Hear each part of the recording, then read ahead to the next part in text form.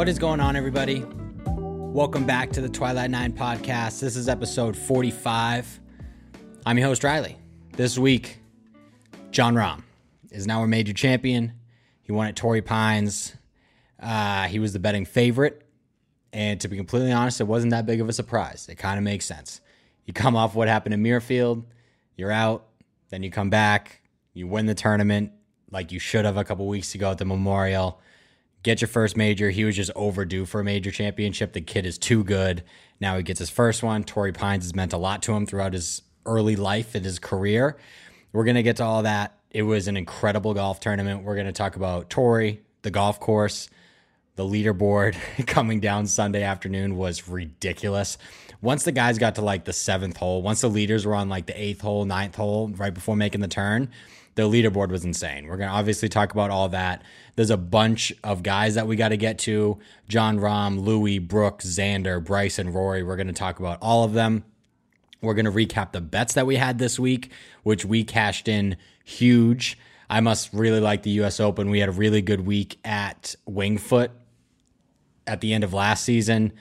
And then, yeah, we just really like U.S. Open. We cashed in a lot of the bets. So we're going to go over all of that. And then we get into the Travelers Championship this week, which I'm very excited about. I think that we're heading down there Saturday to watch the golf. Going down to Connecticut. The golf course is awesome. The field is great. It's slowly turning into one of the better stops on the PGA Tour for these guys. They really like TPC River Highlands. So we're going to get into a full preview of that. Very excited about this weekend. I love the Travelers Championship. I really like the golf course, and the field's stacked. So I'm really looking forward to talking about that. But before we get into everything, one headline, and then I'm going to mention a couple things just before we get into the U.S. Open talk. But the one really headline being the Tour Player Advisory Council, headed by Rory McIlroy, has voted to ban green reading books. And I think this is one of those things that's been a long time coming. They've been incredibly popular since they come out, especially over the last couple of years. Bryson DeChambeau has kind of been the poster child for him just because he relies on him so much to read greens. He's obviously a big number guy, big science boy. So he relies on the numbers a lot when it comes to not elevation change, but undulation and all that kind of stuff, percent slope and all that stuff. So they have voted to disband them, which I totally agree with. I think, and Rory said this after one of the days of the U.S. Open, green reading is a skill. You learn that while you're growing up playing golf. You need to learn how to read greens, especially when it comes to different surfaces. Like you need to learn how to read Bermuda because of the grain, POA, bent. Like you need to be able to read and adjust to everything, and that's a skill. That shouldn't be given to you right before you tee off. You shouldn't be able, to get those kind of numbers. And one player who remained anonymous, but I think is on the board, said that at the meeting, the support to banning green reading books was like pretty significant. Like everybody in that meeting was on the same page. No, we have to do something about this. Let's get rid of those things. So it goes to the main PGA Tour Council now. I'm sure that'll get pushed through. I think they're going to be gone by even before the start of next season. Like this is going to be something that takes place within the next couple months. They're going to be out of here. And for the guys that rely on them a lot, I think we're going to see a pretty big change, to be completely honest with you. I don't know what it's going to do with pace of play. I don't know. Part of me thinks it's going to slow it down, but part of me thinks that guys are going to stop looking at the book and kind of just be a little bit more reactive on the greens, which might speed it up. I don't know what you guys think. I don't know what it's going to do with pace of play, but I completely agree with the decision. I don't think they should have them. So that's that. And the other two headline things that I had, which I guess can get lumped into the U.S. Open talk, Viktor Hovland WD'd after getting some sand in his eye after a bunker shot. So he WD'd from the golf tournament. He didn't have a great first round, and then he tried playing the second round and had a WD. We had him as one of our bets, but that's a wash, which I guess is good because it didn't look great for the bet that we had for Viktor Hovland. And then I didn't have him in my main U.S. Open notes just because he ended up kind of sliding down the leaderboard a little bit on Sunday. But Matty Wolff, he was back in a big way. He played fantastic golf on Thursday. He was hanging in. He made 8 birdies. Obviously, when you only shoot, he didn't shoot 6, 7 under. but he played very good golf. And he was a guy very first thing Thursday morning. His name was like on the leaderboard first thing. I think he went out there and birdied the first hole. We haven't seen him. I think that was his first start since the Zurich, I'm pretty sure, and that's a team event. So I think you even have to go back to like the Masters maybe for his last solo start. And he just took some time off. He wasn't enjoying playing golf. He needed to get back to enjoying it again. And he was very open about that after his first round press conference. He touched on how important mental health is in the game of golf. It's a lonely game to be a professional golfer. It's you go to the golf course in the morning, you get your practice round in, you have to deal with media and pro-ams and all that kind of stuff, and then you just go home probably by yourself to a hotel room that you stay in until you have to get up the next morning and do it all over again. Especially for a kid that should be in college. The TV commentators love to say, oh, Matty Wolff should still be in college, but he should. He's a young kid. And especially for a kid like that has been playing team golf pretty much his entire life, right? You're always with your buddies. If you have a bad day, he even said a coach would just buy him dinner and it's fine. And then he's with his buddies. He can hang out. He can have fun. He can get drunk, whatever.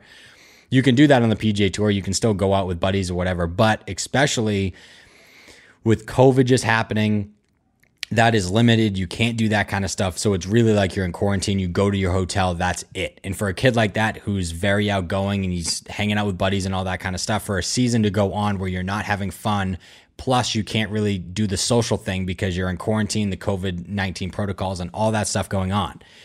That is a mental battle, especially when you're not playing well. If you're playing well, you could probably deal with it. But Matty was missing cut after cut, not playing well. It pretty much started at the Farmers.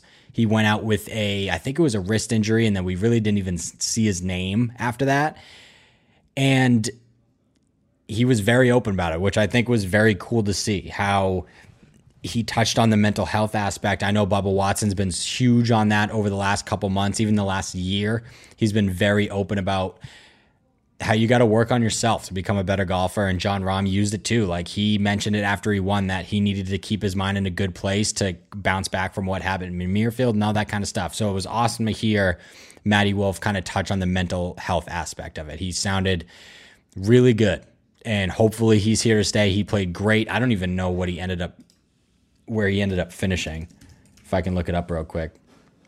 But he had a great, T15. He didn't play great in the final round. It ended up shooting plus 3 in the final round. But the kid played some great golf over the weekend, or not the weekend, but just the first 3 days. It was awesome to see him back. He's incredibly entertaining, right? He's going to make bogeys, but he's going to make a lot of birdies. He's one of the best watches probably on the PGA Tour, just to sit there. Obviously, his swing is crazy, but it was awesome to hear. Hopefully, he's back for a long run. Always got to root for Matty Wolff, especially what just happened. He was so open about his personal life that it's like that's a kid that you want to root for. But we can get into the U.S. Open. Before we get into Jon Rahm, I do just want to talk about the golf course. We talked about it when the Farmers rolled around. We even mentioned it on the show last week. I'm not the biggest fan of Torrey Pines. And I guess now on social media, it's like the quote cool thing to not like Torrey Pines. But I just don't think it's a very good golf course. Obviously, the par 3 third is cool. The fourth is cool with the ocean on the left-hand side. But after that, there's not a lot happening. It seems like the same hole over and over again, 450 to 480 yards, straight, bunkers in the fairway, bunkers next to the green, not a lot. I mean, they added a runoff area on one of the holes, but like that's it. Like they're just not that great. There's not a hole besides maybe the par 3 third that sticks out in your head when you think about Torrey Pines. And some people would argue that the 18th sticks out in their head. It's a phenomenal golf hole. It's really not. It's a short par 5. There's water in front of the green, but it's really not in play for those guys. And with a drive, you can eagle the hole, which you get some fireworks down the 18th at Torrey Pines for sure, which is a good thing. But I think people kind of get confused with a golf course being sick and a golf course literally having one moment that takes. Torrey Pines is really popular with a lot of people just because Tiger Woods won a major there in fantastic fashion on one knee in a 19-hole playoff Monday morning. I think that's why a lot of people love Torrey Pines so much. I don't think it's that good of a golf course, right? There's on a lot of U.S. Open tracks, there's a hole or 2 or 3 or 4 that you can make a really big number on if you don't put your golf ball in the right spot. At Torrey Pines, you can make bogeys. And that's kind of it. Something has to go really wrong. Obviously, we're going to talk about Bryson on Sunday. We're going to talk about Rory's double on Sunday. But if you just like put it in a decent spot, even a bad spot, you're going to make par or bogey. And it's going to take like a you mistake to make double. Or like you get fucked with a lie or something, which would happen to Roars. But it's just not, I don't think it's a U.S. Open caliber course. Am I fine with it being for the Farmers Insurance? Absolutely. It's a tough golf course. But is it a U.S. Open venue? I just don't think so. And I think just because of the Tiger Woods thing, it gets held up to this, oh, this golf course is so sick. Oh, sweet, we're at Torrey Pines this week. But to be fair, the 2 times that it's hosted U.S. Opens, the finishes have been incredible. You have the Tiger Woods win back in 2008, and you have this week where when the guys made the turn, the best players in the world found themselves at the top of the leaderboard, right? You had Bryson, Rory, and Louis, and then Jon Rahm all tied for the lead at the same time with Brooks lurking. DJ was up there. Xander was up there. Scotty Scheffler was up there. Like the best players in the world were right there. And to start Sunday, it kind of got rid of Mackenzie Hughes. It got rid of Russell Henley, and Louis obviously has major experience, stayed up there. But all those other boys were right there to start the back 9 on a Sunday at a U.S. Open. That's hard to complain about. So yes, do I not like the golf course? Yeah, I'm not a big Torrey Pines guy, but the best of the best rose to the top Sunday afternoon, and it was awesome. So I guess there's, it goes hand, I don't know. It was a weird situation. You just can't complain. Like if you hear anybody complain about what happened Sunday afternoon, just don't listen to them because it was fucking awesome. But can you listen to critiques of the golf course? Of course. I don't think it's a very good golf course. And people think, oh, Tiger won here, blah, blah, blah. It's public, blah, blah, blah. Yeah. I mean, a public golf course isn't like, not all public golf is sick, but also not all private golf is sick. Like it's just a weird thing. I don't like the golf course, but it has produced 2 fantastic U.S. Opens. So that part is very hard to argue. The golf courses that we're going to for future U.S. Opens, though, are all sick. We're starting a run next year that is going to be pretty freaking awesome for U.S. Opens. We have the Country Club in Brookline, Massachusetts, which is going to be really cool. Long, rough, small greens. It's going to be a really good test. Then we go to L.A. for Los Angeles Country Club, which is freaking sick. Then we go back to Pinehurst, and then we go back to Oakmont, and then we go to Shinnecock again, which is going to be very interesting to see how they set that golf course up, because obviously, if you guys remember a few years ago, it was a bloodbath. Zach Johnson famously, they've lost the golf course. Phil Mickelson was about to putt one off the green, and then he stopped and like ran and went to get it, and he hit it again. It was awesome. I don't know how the hell they're going to set that place up, but it's going to be sick. And then we're back at Pebble. So we're going on a stretch where the next U.S. Open venues are freaking awesome. And I cannot wait, especially for the one in Brookline, Mass down the street. That's like 40 minutes from me. T9 will be there all week, which we're very excited about. But I just can't wait. The U.S. Open is going to be very, very awesome for the next 6-7 years. But it was good. The leaderboard was sick, which I can't complain about. So let's get to the guy, that found himself at the top of that leaderboard, Mr. Jon Rahm. And it was inevitable, I think, that he was going to win that U.S. Open. I didn't bet on him. He wasn't on the card. To me, I know that a couple of the favorites were on the card, but to bet on the betting favorite that I think was at like plus 900 compared to the closest next guy at like 12 or 13, never fun for me. I just think so much was pointing at Jon Rahm winning that golf tournament. Obviously, he had to go and get it, but it just makes a bunch of sense. Jon Rahm, on Father's Day, as a new dad, his son was just born, right? A little bit for the Masters. His dad was on the grounds. Just a lot made sense. Just too much made sense for him not to win that golf tournament. And the golf course means so much to him. It was the home of his first win, the Farmers Insurance, back in 2017, I believe. He got engaged at that golf course, and now he wins his first major at that golf course. And a lot of people like to joke about, just because the TV announcers are ridiculous when they talk about it. They talked about Rory with it all the time when he had a kid, and pretty much when you have a kid, they love to bring it up because it's something to talk about.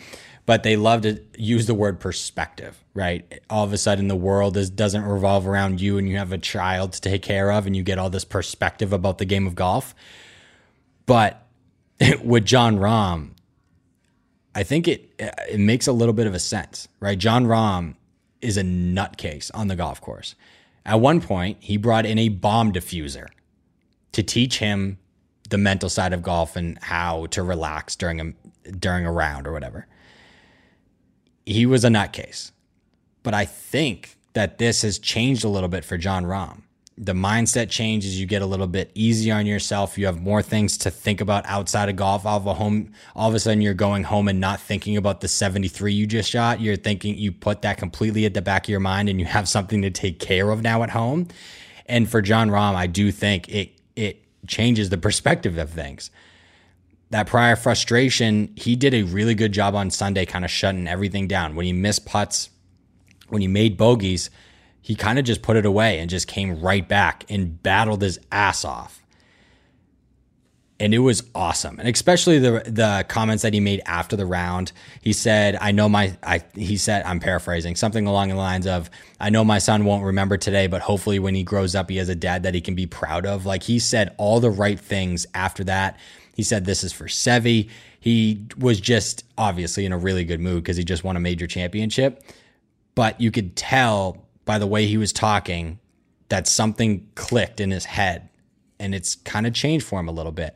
And after listening to him after the final round at the US Open, it's hard to believe that you couldn't be like a fan or root for Jon Rahm. I think he's in it for all the right reasons. He's a fantastic golfer. He's dangerous. He's going to be a guy to win 4, 5, 6, 7 major championships. His game is just way too good not to. I guess we've said that about Jordan Spieth and Rory McIlroy back in the past years ago, but Jon Rahm just has a game that is just so good in every single aspect that it's hard not to see him win 4, 5, 6 majors. It was incredible. And he said all the right things before the golf tournament even started on Thursday. He was asked, obviously, about the Memorial in Muirfield. He said, hey, guys have missed sporting events. Guys have missed tournaments because of COVID-19. It's no different than the situation I was in. I tested positive. I had the WD. I just had to keep a good mindset about it and come back and have a solid week of golf, hopefully this week. He did, obviously. But that's a mindset that you got to have. There's nothing that you can do about it. You tested positive for COVID-19. You had the WD. You cannot change that fact. Now, the only thing that you can do, you can come back and win a fucking US Open. And that's exactly what he did. It was an incredible redemption, incredible bounce back. And Rory even said it after the round. Rory goes, he's won 2 straight golf tournaments. I don't care what anybody says. Obviously, $1.6 million in Patrick Cantlay's bank account will probably, be a pretty good argument. But Jon Rahm was winning that thing by 6 strokes and no one even came close to his score after 4 rounds. Rory's right. Jon Rahm won 2 straight tournaments. He just doesn't have 2 trophies. That's the difference. He won that golf tournament. That'll always have an asterisk next to that win for Patrick Cantlay because Jon Rahm won that golf tournament. You can argue, oh, he should have got the vaccination, blah, blah, blah, blah, blah. And I might even on that side, you should get the vaccination because that shit can happen to you, that you get pulled out of that golf tournament because you didn't get it and now you tested positive. But after 4 rounds, no one got close to his score. Jon Rahm won that tournament. That's just it. But it was just insane. Those 2 putts on 17 and 18 were the big dick swinging putts that he needed to have, and he won that thing. And they were incredible putts. 17 was insane. The breaker down, left to right. It was one of those moments where it was just like, holy shit, he is about to do this thing. That's the only thing I could think of when I was watching those putts drop was, oh, he's about to win the US Open. And you could tell by the emotion, that's when it came out, right, with those fist pumps. One of the best fist pumpers I've ever seen in the game of golf, right? It's hard to beat Tiger, but holy crap, can Jon Rahm fist pump. We saw it at the BMW Championship when he hit a 100-foot putt to win to beat DJ in a playoff. Those 2 putts on 17 and 18 were incredible putts. especially on 18 when you need that birdie, right? He puts it in the greenside bunker, and you got to get it up and down for birdie because that's a very eagleable hole. Like Louis could have eagled that golf hole. So you have to put a number up there. And if you make it easy for Louis where he just needs to stay where he's at and just come in, but Jon Rahm gets the birdie on 18. I think that one was the bigger one, I think. And it was incredible to watch him do that. And he did exactly what he needed, right? He ended the day at 2 under. He was 3 back. The lowest round of the week was 67. In my mind, that was the round that he needed to shoot, was 67. 4 under. That gets you to 6 under. That makes the leaders go in and do something. And that's exactly what he did. But it is crazy to me that with all that firepower behind the leaders going into even Saturday, that if you just finished at 5 under, you had a chance to win the golf tournament, right? That was the lead.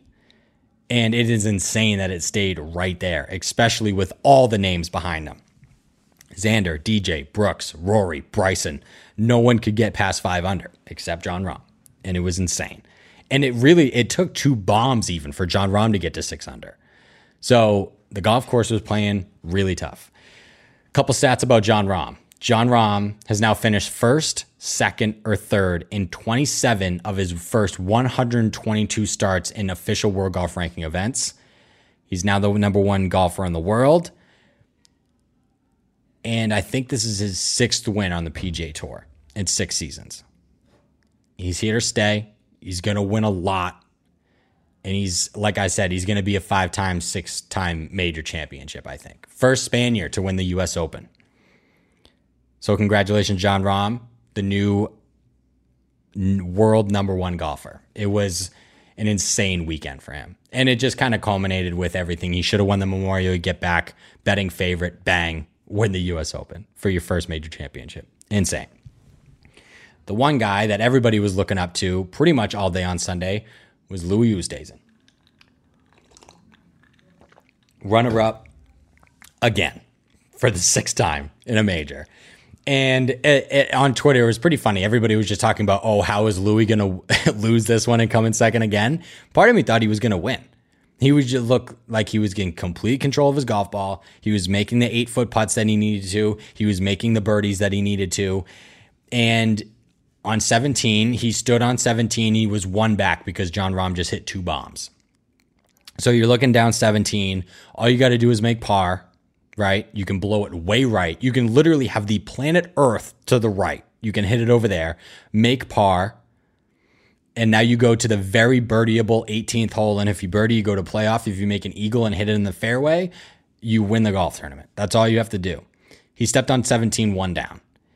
And for some reason, he aimed down the left. I know that he hits a cut, but he aimed down directly down the left side of the fairway, hoping it would cut. It did not. He was a little quick. Went left, found the penalty area, needed to take a drop. Now you're hitting 3 from a pretty burnt out spot, right? Like it was very doable. He hit a pretty good shot, didn't make the putt, bogeys it. Now you need eagle on 18. And to me, I don't know how much he was watching the scoreboard, right? Only he knows that. Who knows that if he knew that Jon Rahm got to 6, I'm sending that thing 4 fairways to the right. You have planet Earth to the right. Why are you even thinking about even lining your ball up to that hazard? It makes no sense to me. And that was as soon as that ball went in the hazard, absolutely knew that thing was over. That is such even for a guy that has the major, he's finished high in majors all the time. That is just a blow that I don't know many people could have come back for. And he almost made the putt too, which is crazy. Needed 18, needed eagle, didn't get it. Laid up to a weird spot, whatever. He ended up making birdie for solo second, whatever. But he's the only player in history to have 6 runner-ups in majors with either only 1 or 0 major wins. No other player has ever done that. He's the 13th player to have 6 runner-up finishes in majors, but the other 12 have a combined 95 major victories. Ridiculous. But after the round, you got to give him credit. He had a great response. He said he's going to keep knocking on the majors door. Hopefully he gets another one done. I would love to see it. He's been up there way too many times not to get another one done. He just handled it with pure class. We didn't get a singing video like we did last time that he came in second, which was incredible. If you haven't watched it, go look it up. It's amazing. But Louis an easy guy to root for. He's got one of the most beautiful swings on the PGA Tour. I don't know how he hits a bad shot with that golf swing, but he just couldn't get it done down the stretch on Sunday. Brooks Koepka, he finished T4. The dude is absolutely ridiculous. He was at even par to start the day, and then he entered the conversation. He birdied 15, and he was 4 under. He was very, very much into the conversation, and then he bogeyed 16, bogeyed 18, which was big. If you can just birdie and post at 3 under, maybe something crazy happens, or 4 under rather. Maybe something crazy happens, whatever, ends up bogeying it. He finishes at 2 under. He's the first player to finish inside the top 4 in 4 straight U.S. Opens since Weiskopf did it from 76 to 79. And in his last 4 U.S. Open starts, Brooks has beaten 614 out of 620 guys. Only 6 players have beat him in the last 4 U.S. Opens. Incredible. The dude is insane at U.S. Open. I mean, he's a crazy in majors. He always shows up in majors. I mean, he was just the runner-up to Phil Mickelson. But the U.S. Open is a different animal. That dude is insane at U.S. Opens. Xander, he did it again. Another top 10 finish at the U.S. Open. We all saw that one coming. That was one of our bets. He T7'd. He hit that. He couldn't really get anything going all week long. He was never really in contention. Like his name got to the top, not to the top, but on the leaderboard on Sunday. But he just never really got anything going. But for a U.S. Open in his hometown, that's a lot of pressure. And to finish inside the top 10, pretty good. I mean, we saw what happened with Rory at Portrush a couple years ago, and he made a 15 on the first hole and ended up missing the cut, even though he did actually have a really good Friday. But it's a lot of pressure when you play in your hometown, and he handled it really well with another top 10. It was crazy. The happiest I've ever been on Sunday, actually, that's not true. I was ecstatic when Rory tied the lead. I think Louis made a bogey, right? And then Rory was all of a sudden tied for the lead at the U.S. Open. That was incredible. But I was the most happy when Bryson legitimately took a shit down his pants.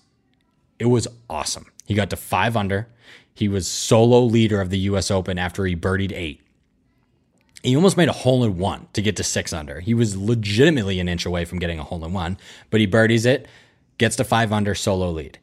He makes the turn after not birdieing the par 5 ninth. Makes the turn, pars 10, and then he bogeys 11, bogeys 12, makes double on the par 5 13th. That was gettable for a guy that can drive it that far. He slipped off the tee way right, laid up in the rough, laid up in a bunker, just not good. Makes double. And then on 17 makes quadruple.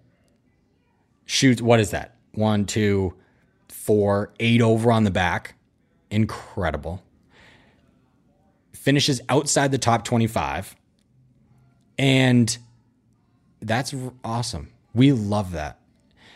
To be completely honest, if this is one of the first episodes you've listened to Twilight 9, if you are a big Bryson DeChambeau fan, I don't know if you should listen to this podcast. I would love to have you, but I hate that guy. So watching him shoot 8 over on the back 9 at a U.S. Open after having the solo lead was one of the best things that ever happened to me, especially after what happened at Winged Foot last year. So that was awesome. But it was very funny because he got very defensive about his play after his round on Sunday. It was pretty funny. A reporter asked, I think you went 34 holes without a bogey. How did it, I guess, get off the rails so quick, for a lack of a better term? Bryson goes, I didn't get off the rails at all. It's golf. People will say I did this or did that. It's just golf. I've had plenty of times where I hit it way worse than I did today and I won. It's just one of those things where I didn't have the right breaks happen at the right time. I could have easily gotten to 7 under, 8 under today. I just wasn't fully confident in the golf swing and just got a little unlucky in the rough a couple other places. Bryson hit shanks all over the fucking golf course on the back 9. He made stupid mental mistakes, right? He found the rough off the tee on 13, but he could have just punched it back into the fairway. No, he had to lay up and he got aggressive and found the rough again. And then he got the bunker, sculling it all over the place, shanking it all over the place. His chip on 17 was hilarious. His feet were in the bunker. The ball was in the rough, shanked it over the back of the green. I don't know what you would call a derail if that's not a derail, right? I don't get it. And then the reporter, Bryson, we don't seem to understand how much luck plays into this game, especially around here. Bryson goes, nobody understands. A lot of it's luck. I can't tell you how many times I hit shots this week onto bad lies and good lies and played out 50-50 this week. I caught the bad lies in the back nine today. But I knew going into the week that was going to be my game plan. Had to get a little lucky. For the first 3.5 days I did, just not on the back nine. It plays a huge factor in major championship golf. It's probably over 50% in most scenarios. There are times when I hit in the fairway and I hit into a divot. It's just part of it. I don't know if he hit into one divot. Please correct me if I'm wrong. I don't know if he found one divot in the middle of the fairway this week. It is hilarious that whenever something goes wrong in Bryson's golf game, he's like, oh no, I actually played great. Just the ball ended up in bad spots. I cannot stand that man. It is incredible. How do you not just own up to, dude, you shot 44 or whatever it is on the back nine of a Sunday at a US Open. Dude, you derailed and played like shit. You're shanking all over the golf course. What do you mean you caught bad lies? It doesn't make any sense to me. I'm done talking about him. It was awesome to watch him shit down his leg. It was incredible. Which brings us to Rory, which is pretty ironic because obviously he got up to a spot and then didn't play well either, and I didn't like that. But Rory, he's played solid pretty much all week. He chipped in a few times, which was cool. He made some nice long putts, especially on Sunday. He had that nice one. He was tied for the lead on the back nine of a major championship. That is a step in the right direction. And then on 11, puts it to 40 feet, 3 putts, and that's pretty much where it became unraveled, right? You get to 3 under. Go back to 3 under rather. In a bogey, you can bounce back from that on the back nine, especially at Torrey Pines. You had some birdie opportunities coming up, especially at 18 with Rory's distance. You can eagle that. But then he doubled 12. On 12, puts his drive in a fairway bunker, hits a pretty poor shot out of a fairway bunker into a greenside bunker, but it's like plugged up against the lip in the back of the bunker on a downhill lie. So there's absolutely no chance. I think hosel adjacent out of that bunker, stays in the face of it on the other side of the bunker, hits it to like 6 feet, I think, and then mixes the putt, makes a quick double, and that's pretty much it, right? You're thinking, oh, he's at 1 under, he's completely out of it. The winner or the leader right now is at 5. And then on the next hole, of course, because you can just never die, he puts it to like 25 feet for eagle, and he almost jars it. And if that goes in, now we're back in party mode. Like, you got to be kidding me. He bounces right back, gets the double back, and now we're chasing again. Misses it barely, thought he made it, get to 2 under, and then didn't really happen anything, and then got bogeyed 16, put away all chances. But on Sunday, he missed 8 putts inside 12 feet, and I think that was 7 putts inside 10 feet, if I remember correctly. He just could not get anything going with the putter. This was his 3rd straight top 10 in the US Open. And to me, I think his game looks a lot better. You can tell that Cohen was working with him with a cut off the tee. And I would think now I get why they were doing that. He was so far from the inside that a cut makes you get on top of the ball a little bit. And now it's back to a more neutral spot because he was hitting draws pretty much off the tee all week, which that's where he plays his best golf, was a draw off the tee. His visualization with that is just better. So I think now that his club plane is a little bit more neutral, he'll go back to the draw. I think that cut was just to kind of neutralize it a little bit. Who knows if that's just the strategy around Torrey Pines. He just wanted to play draws instead of cuts, but that's what it looked like to me. His wedge play was way better, especially on Sunday. He had a couple really good wedges that didn't capitalize with the putter, but we'll see how it goes. Like I said, I think his game looks a lot better. I like his chances at the Open. He's played well there in the past. I think that was 2011. I think he ended up in the top 25. Could have been in the conversation Sunday, but then didn't play that well. Who knows what happens, but he's currently the 2nd favorite to win the Open. I like his chances. I think it would be pretty cool for him to win the Open after a drought of a major championship. The Open being his first one back would be pretty cool.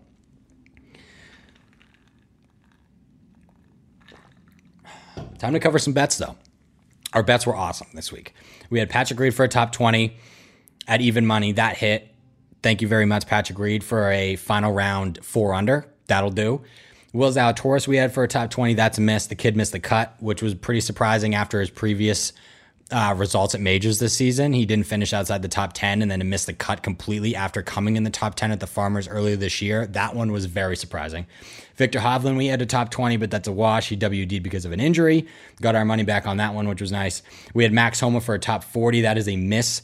He missed another cut at a major. His major championship performances have been awful. We had Xander Schauffele for a top 10 at plus 170. That hit. at T7. We had Scotty Scheffler for a top 20 that easily hit for plus 155. And Rory McIlroy for a top 10 that hit as well for plus 200. So for the week, after taking out Victor Hovland's WD bet, we were 4 of 6 for plus 425 on the week, or plus 4.25 units. So if you bet $100 on all of those bets, you won $425 over this weekend. That is a great bounce back week for us. We kill the US Opens. I think we are up over 2 units at Winged Foot. So we're up almost, I think, 7 units over the last 2 US Opens. We like that. We like that a lot. But the US Open, Torrey Pines 2021, pretty good. Pretty good. The leaderboard coming down the stretch was just phenomenal. It was really, really awesome. Really good. But let's jump in. The Travelers this week. Let's put the major championship. We got another one, I think 24 or 23 days from now when you guys listen to this on Tuesday. The Open is in 23 days. But let's go over the championship. Travelers. I love this golf tournament. I said at the top of the show, it's quickly becoming one of the more popular stops for these guys on tour. It's a little bit of a bummer that it follows up a major now, but the golf course is really cool and it attracts a really good field. Our guy, Rory, is usually in this field. I think he was T11 last year. He's had some other really good performances. I think history-wise, he's the second. I was looking at this at Data Golf. Beside, underneath, I forget who was number 1. But Data Golf has like minimum 12 rounds, the top 25 players at TPC River Highlands. Rory was 2. So he plays really well at this golf course, but he is not in the field this week. I think he's playing in the Irish Open, not this week, but next week. So he might be going overseas this week, taking a week off, but we'll see. Let's take a look at the field. Defending champion Dustin Johnson, who put on a show last year, returns after losing his world number 1 ranking just a few days ago. He played decent at the US Open, just couldn't really get anything going on Sunday. But to be completely honest, he really hasn't shown much form since he won the Masters. So we'll have to see if he kind of bounces back and plays well this week. Hopefully he does. Golf's a better place when DJ plays well. And he obviously played pretty well in Connecticut last year. So hopefully this is a golf course that kind of helps him return to form a little bit. Brooks Koepka obviously was just in the mix a couple days ago. He had a top 20 finish back here in 2018. He doesn't play here a crazy amount, but I have seen him play here a couple times. Other big names in the field include Patrick Reed, Bubba Watson, Patrick Cantlay, Patrick Reed, Phil Mickelson, and Bryson DeChambeau. The golf course, TPC River Highlands, is a par 70, going to play right under 6,900 yards, so it is a short one. Bent grass POA greens. The weather looks a little bit iffy as we get further into the week. Thursday's beautiful, 80 and sunny. Friday, partly cloudy, 79, 21% chance of rain. Saturday, 84, partly cloudy, 24% chance of rain. And then Sunday, we're going to get some showers. I don't know what time we're going to get showers, but 84 showers, 37% chance of rain, and the wind is up at 14 miles an hour. So the wind on the weekend is going to be up a little bit, and we might get some rain come the weekend. So we'll see how that goes. Key stats. So this golf course is very interesting. It's short. So you might think like bombers would have a huge advantage here because you can cut corners and blah, blah, blah. It's actually not like that. It's a lot of, I don't want to say forced layups, but the smarter play is to just hit irons and woods off the tee. The fairways are very easy to hit at almost 70% last year. The greens are also easy to hit, but the greens are the tough part. They're very undulating. They're very nuanced. It's hard to hit long putts, so you need to hit it close. You need to be a good putter.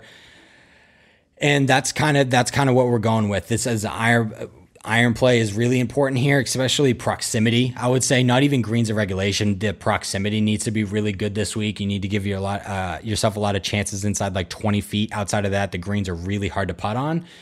And like I already said, irons and woods are going to be key off the tee this week. Long and short players have won this golf tournament. Just look at the 2 past champions of the last 2 years, DJ and Chez Reavie. I think are the last two winners of the Travelers Championship. So yeah, I mean, Bubba's won this golf tournament a lot. I'm trying to think.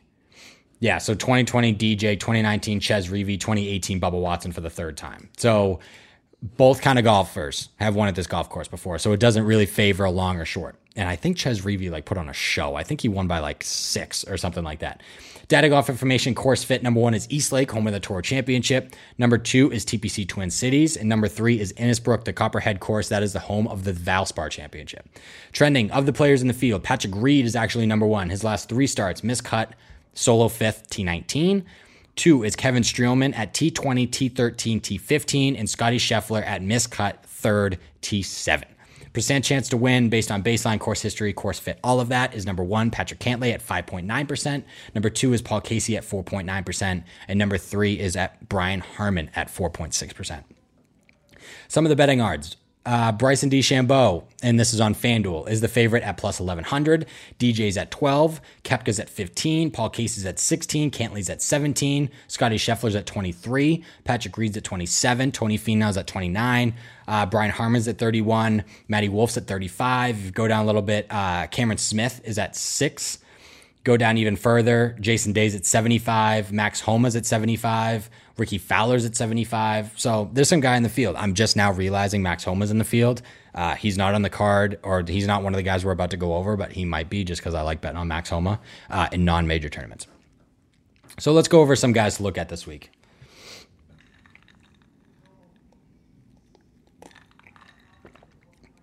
And if you do more research on this golf tournament later, TPC River Highlands is one of those courses that's like, you've all heard the term horses for courses before. Like TPC River Highlands is that. Like it's the same guys pretty much every year. Like certain guys just love this golf course.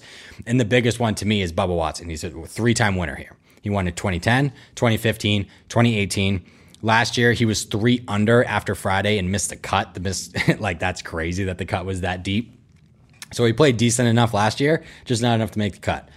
He was near the top of the leaderboard heading into the weekend at Torrey Pines this weekend, but shot 11 over on the weekend and finished T50. He's shown flashes over the last 2 months of good golf with top 20s at the Wells Fargo and the Valspar. It's just really hard to ignore his history here. And he's plus 6,000 to win at a golf course that he's won 3 times. And over the last month or two, he's had really good finishes and was in the conversation before the weekend started at Torrey Pines. I just think that is crazy value for that guy. I don't know if I'm going to bet on him to win, but you're going to be able to get pretty good value for a top 20 or top 30. And that's where he's going to be on the card this week. Both plus 6,000 for a 3-time champion of a tournament. I just think that is way too much. Another past winner, Kevin Streelman. He won the Travelers back in 2014. That is actually his most recent victory, is back in 2014. But last year, he was actually runner-up to DJ. DJ beat him by 1 stroke. Kevin Streelman shot 18 under at TPC River Highlands last year. He's just been hanging around leaderboards for the past month plus. He missed the cut at the Valspar, but since then, he's played in 5 events. He hasn't finished outside the top 30. He has 4 top 20s in that span, highlighted by a T8 finish at Kiowa and a T15 at Torrey Pines. He's playing tough golf courses really well. He's hanging in there, and his proximity numbers, like I mentioned, is going to be important this week. They're just really good. 37th in proximity overall. I think this is over his last 36 rounds. 5th from 75 to 100, 17th from 125 to 150, which is going to be important yardage this week. A couple of the par 3s are longer, but he's 19th from 175 to 2. So his proximity numbers is just really good. Obviously, has a good history at this golf course, even of late, runner-up just last year. He's hanging around leaderboards. This guy is going to be probably a pretty popular pick among the betting community this week, if I had to guess. And then a guy that we're just going to go right back to after betting on him at the U.S. Open, Scotty Scheffler.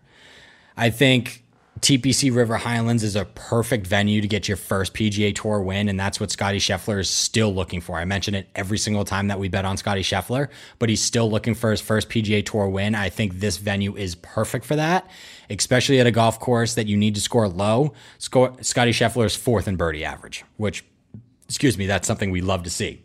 Like Bubba, Scotty shot 3 under over the first 2 days of the Travels last year, but missed the cut. He was in the conversation at Torrey Pines, but finished at 1 under. That was T7. In his last 4 starts, he has 3 top 10s, and I think that other start was a miscut, actually. I just think he's very overdue for a win, and at plus 2,300 at FanDuel, I think he's probably actually going to – I know I've picked him – I think – what tournament did I pick him at? Was Xander. I forget. I think it was a couple weeks before the Memorial. I forget.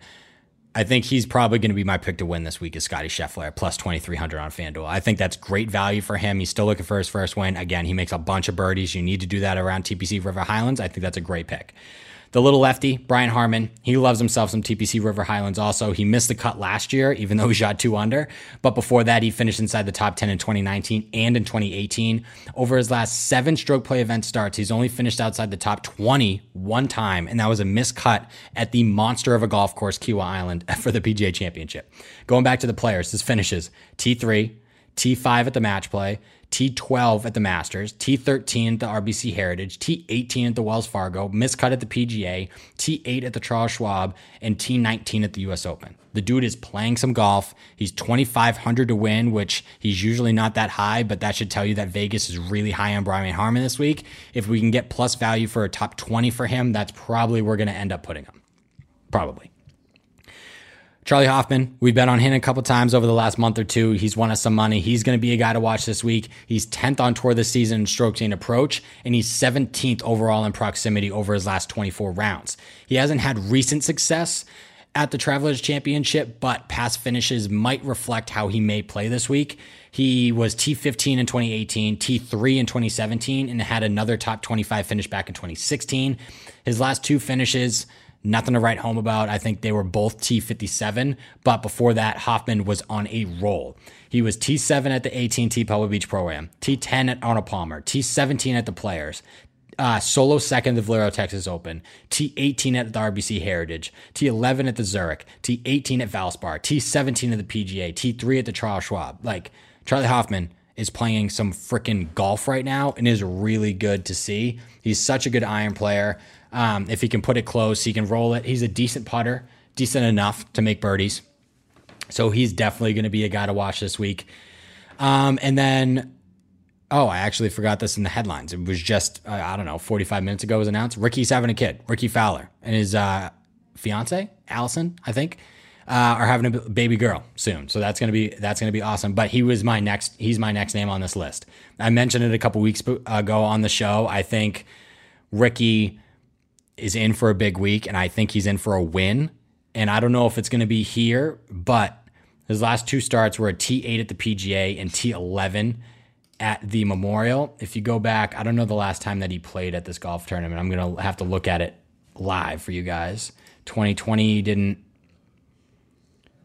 2019 he didn't. Who knows if he's ever played here before. This might be his first time. I don't see him yet. We're going all the way back to 2018 already. 2017. Nothing. This might be Ricky's first appearance in the Travelers. But the kid's playing some golf right now. So let's see. I think he was plus 7,000 to win, if I remember correctly up here. I think I said his name earlier. Plus 7,500. So you're going to be able to get plus odds even for a top 30. I would take that with Ricky. I just have a good feeling. He's coming off 2 top 15 performances. One of them was a top 10 at the PGA. Those glasses, those prescription sunglasses, I think are helping. He's got the TV announcer's favorite word, going to be perspective pretty soon. And it was kind of just the year of the comeback, right? Jordan Spieth won for the first time in a while. Rory broke a streak. It would be pretty awesome to see Ricky Fowler win too.